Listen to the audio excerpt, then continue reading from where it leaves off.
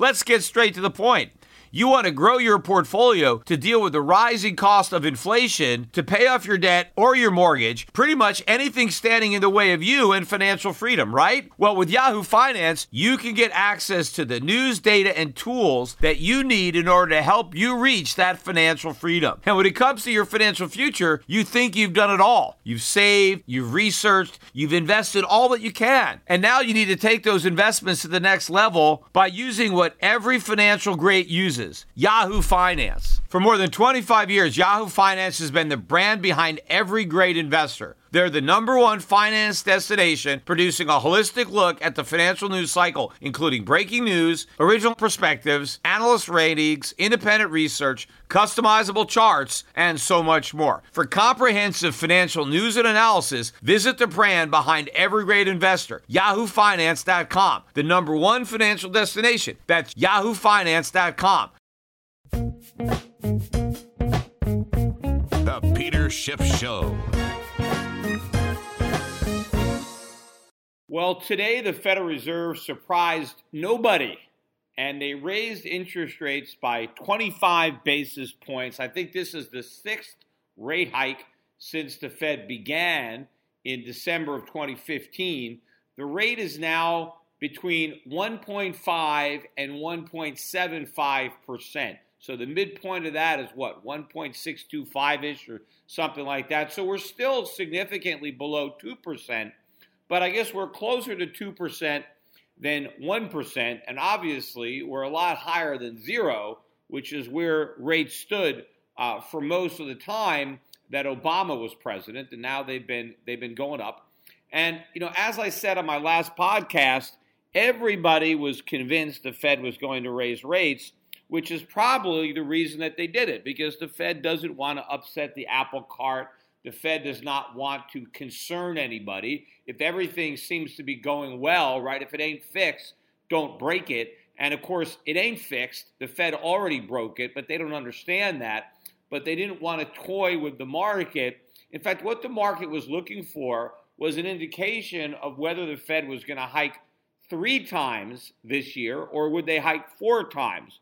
And I still don't think they know, although the consensus seems to be that as a result of today's statement and press conference, that we're going to get 3 rate hikes this year, which means 2 more, not 3 more, but it's still not a done deal. But the Fed seems to be even more optimistic about the economy going forward. So the Fed is predicting 3 more rate hikes in 2019 and then more rate hikes in 2020, right? So the Fed is looking all the way out through 2020 and saying the economy is going to be great and we're going to keep on raising rates and there's nothing to worry about. In fact, the Fed seemed more optimistic about the U.S. economy now than maybe they were in the past, which to me is all politics, right? That Powell is up there trying to talk up the U.S. economy because that's exactly what his boss, right, Donald Trump, wants him to say, and so he's being a team player. In fact, one of the funnier parts, I guess, of the statement that he made, this is the prepared statement, not even the Q&A, is that Powell said that the outlook for growth has been improving in recent weeks. Recent weeks. How is he saying that the outlook for growth has been improving when it's been the opposite?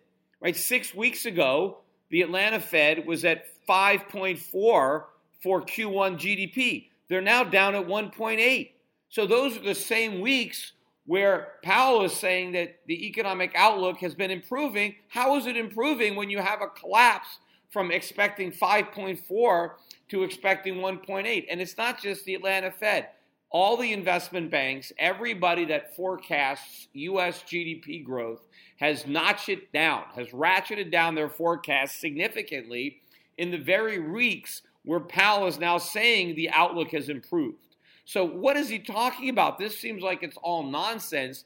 He just wants to talk about how good the economy is because he wants everybody to believe the economy is good. He's trying to use open mouth operations to talk up the economy and talk about how good it is and how much confidence the Federal Reserve has in the economy, which again is, I think, the principal reason that they continue to raise rates is because they want to pretend that they're still confident. Now, maybe they're not pretending. Maybe these idiots are actually confident, but you'll never know. You'll never know whether they're just being foolish or if they're lying, because regardless, they're going to say the same thing, right? It doesn't matter what they think. They're going to talk about how great the economy is, regardless of whether or not they believe it, because they want to have a positive impact on the psychology. But I think the most interesting aspects of this was the Q&A, which was actually cut pretty short. I mean, he didn't take that many questions. He cut it off pretty abruptly. But he took one from Steve Leisman, right, the senior economist from CNBC. And Steve pointed out the fact that the Fed has increased its outlook for growth, right? It now thinks the economy is going to be stronger than it did in the past.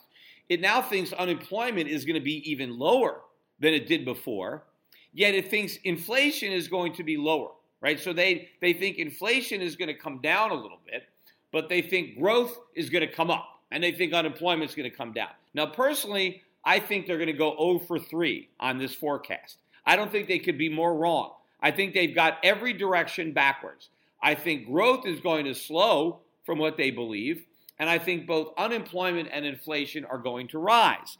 But Steve Leisman asked Powell to clarify or justify how he squares that. Like, how is it that he thinks growth is going to pick up, unemployment is going to fall, yet we're not going to see it pick up in inflation? Because remember, the Fed, they all believe in this Phillips curve. They all believe that growth causes inflation. They believe that low unemployment causes inflation. So here you have the Fed thinking growth is going to go up, unemployment is going to go down, but it's not going to have an impact on inflation.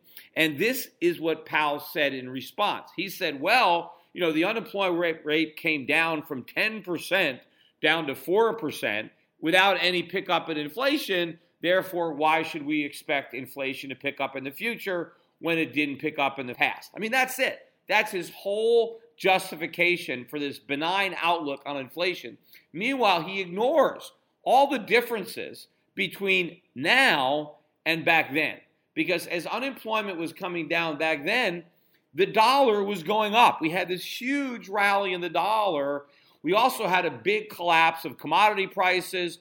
Oil prices came way down. So that was helping to contain inflation. Even as the unemployment rate was falling, you had this downward pressure from commodity prices and from a rising dollar. And part of that was the shrinking budget deficits that also created confidence that the U.S. economy was going to rebound, that the dollar was going to be strong. And so all of this helped to keep the inflationary forces at bay. None of that is true today. Everything is the opposite. In fact, one of the ironies of today was oil was almost up $2 a barrel at the highs. We closed very close to the high on oil. Oil closed at $65.45, up $1.91. We were above $65.50. The oil chart looks awesome. I mean, if you're long oil, which I am, and I mean, I think it's going to be above 80 by the time the voters drive to the polls in November, which is probably going to put them in a bad mood. But inflation is accelerating, and it's not just oil prices that are now in a bull market as opposed to a bear market. But look at the dollar. I mean, the dollar got whacked pretty hard today across the board. Dollar index down about 0.6. In fact, the dollar was down before the Fed hiked, and it went down more after they hiked. So the dollar looks weak. Commodities are strong. And it looks to me like there's a lot of upward pressure on inflation that the Fed is ignoring. And also look at the massive increase in the budget deficits and the trade deficits.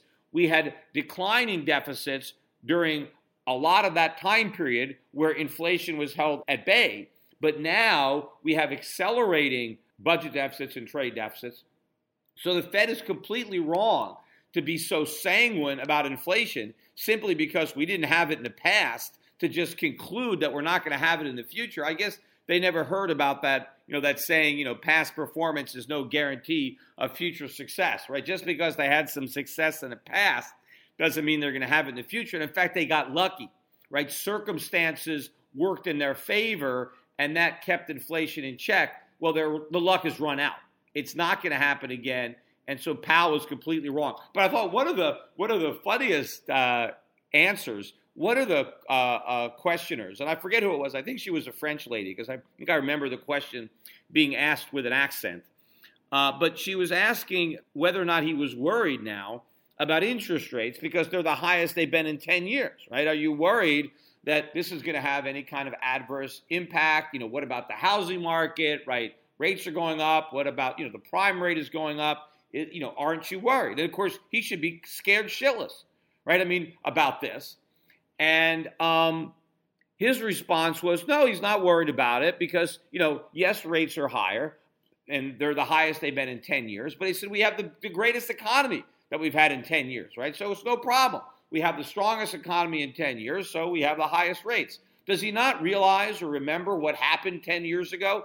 10 years ago, it was March 2008, right? We were just a few months away from the financial crisis. In fact, we were already in recession 10 years ago. The Fed just didn't know it, right? Nobody knew it. I was on television proclaiming it, but nobody believed me.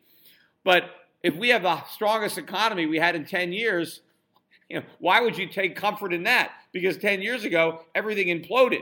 And the reason that everything imploded, or the catalyst, was because we had all this debt and interest rates had been rising, and it was the higher rates that we had 10 years ago that were the pin that pricked the bubble and caused everything to implode. Well, the same thing is happening now, except we have even more debt. And so rates don't even have to go as high now as they went in 2008 to prick an even bigger bubble. So, yes, the Fed is just as optimistic as they were 10 years ago. Because remember, 10 years ago, everything was great as far as the Fed was concerned. There was no recession anywhere on the horizon. Even though we had been in one for over a year, they still didn't realize that one was coming, let alone that we were already in one.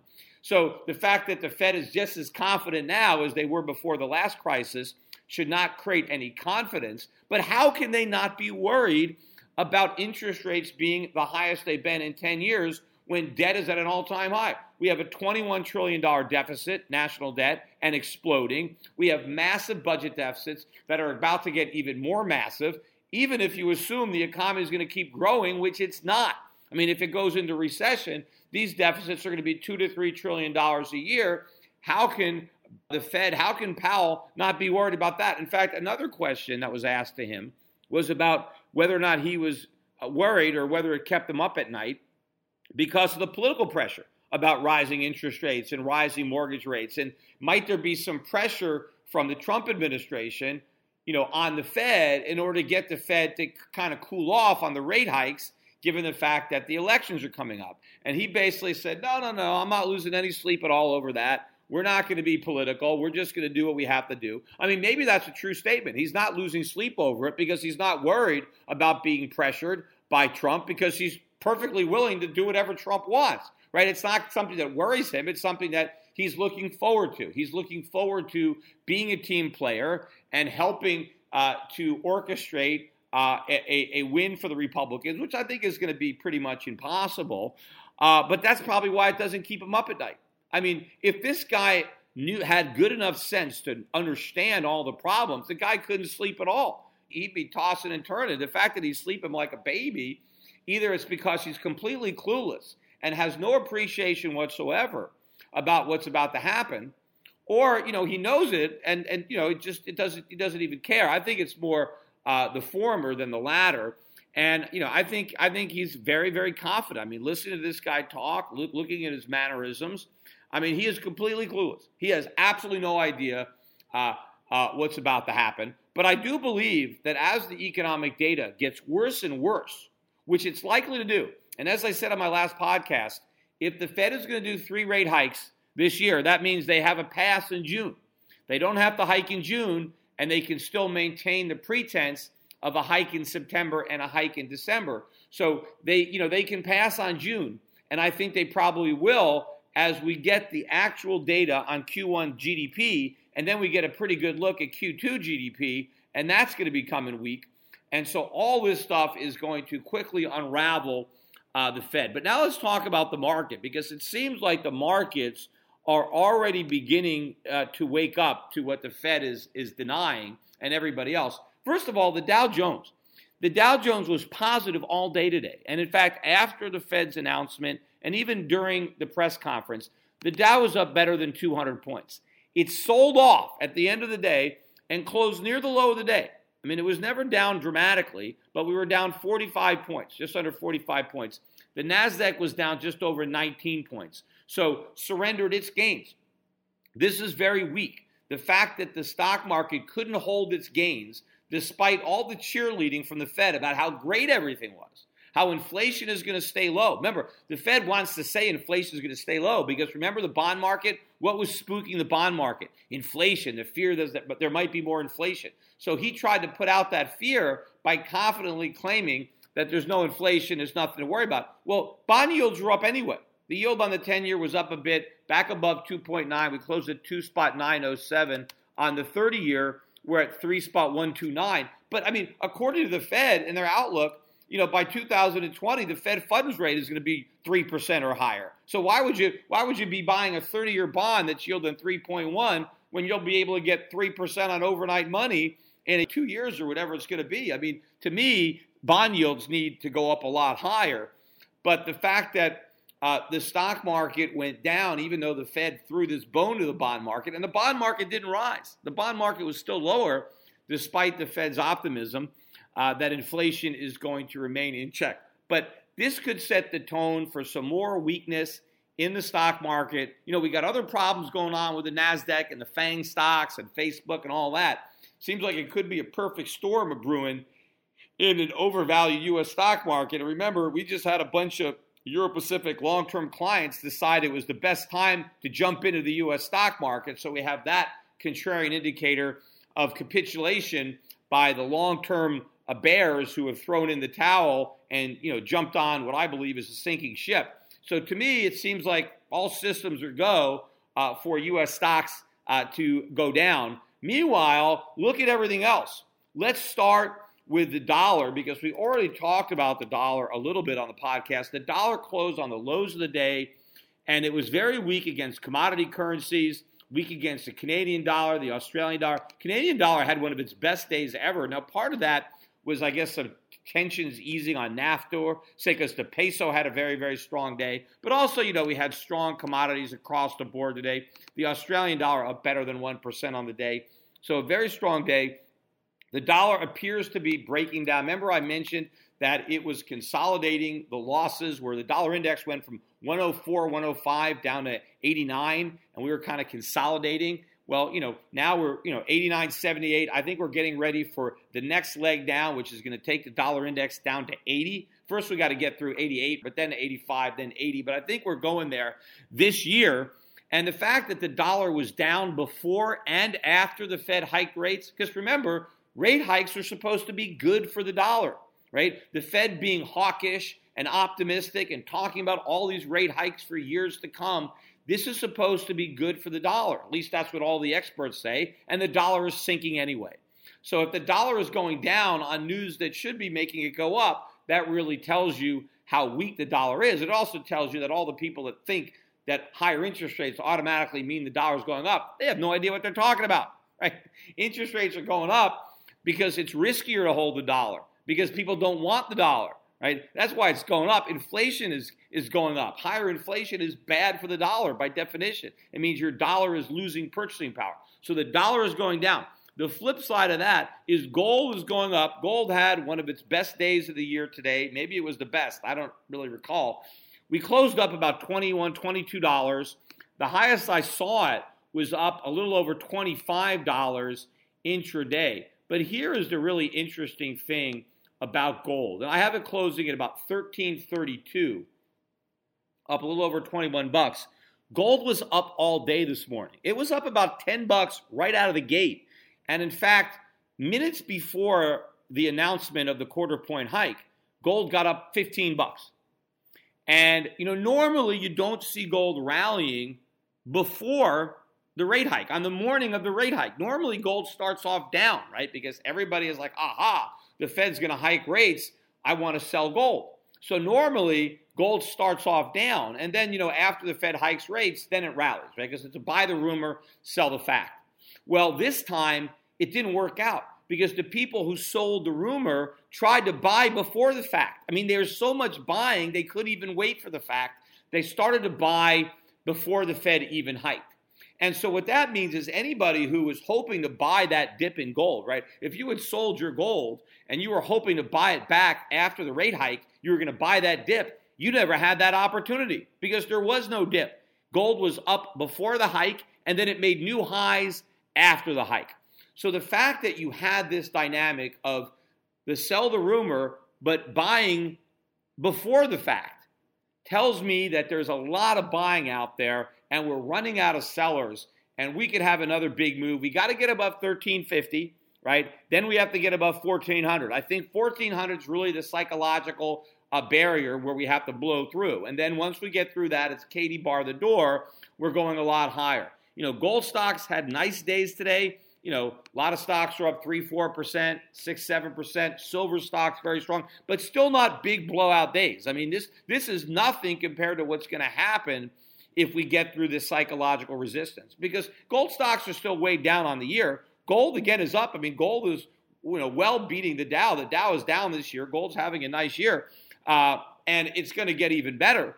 But still, there's all that pessimism. But today is a window into traders and their psychology and how they're thinking. And to me, this is a day that potentially could portend much more buying, much bigger upside. Maybe today will set the tone for the rest of the week, for the rest of the quarter, for the rest of the year, a big change that I've been forecasting that we would get this type of a change. And especially if we keep getting more weak economic data, more weak trade data. We got the current account numbers came out yesterday, bigger than expected increase, current account deficit. That's going to continue. Trade deficit is going to continue. I think the economy is going to weaken. Higher prices are going to weaken the economy.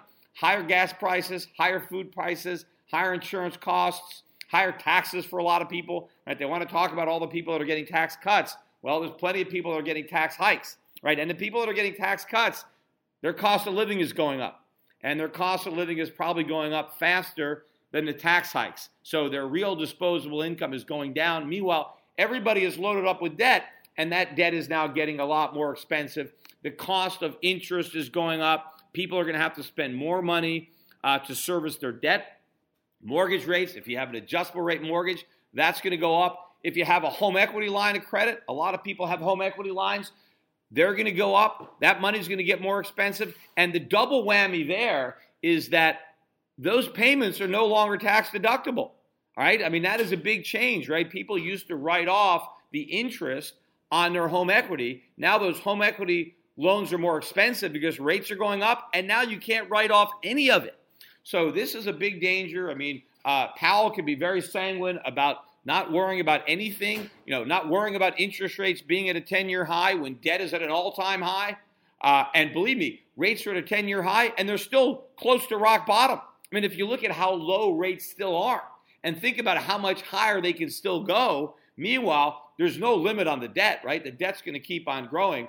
So it's going to be a perfect storm. It's going to be a debt crisis, but it's not just going to be a subprime mortgage crisis like the last time. This is going to be a sovereign debt crisis. This is going to be where the U.S. government can't make the payments, of course, unless the Fed comes in, which I'm sure they're going to do with QE4. And, if we go into recession, which I think we will, and the Fed has to do QE4, can you imagine how big it's going to be? The Fed was doing $85 billion a month, QE1 or 2 or 3, whatever that was.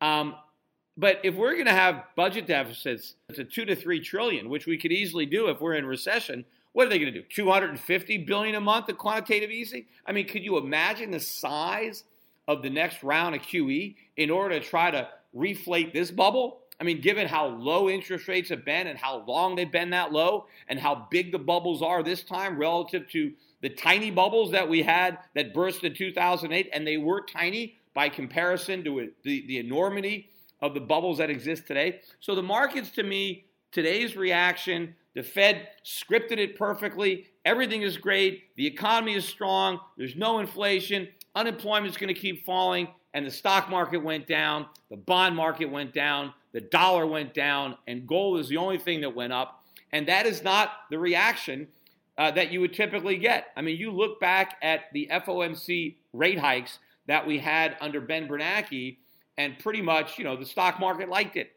right? And not just the rate hikes, but go back to all the FOMC meetings for years when the Fed didn't hike rates. They just had upbeat statements about the economy, and they chose not to raise rates. See, normally when the Fed was talking, they would talk up the markets, they would talk down gold, they would talk up the dollar. None of that's working anymore.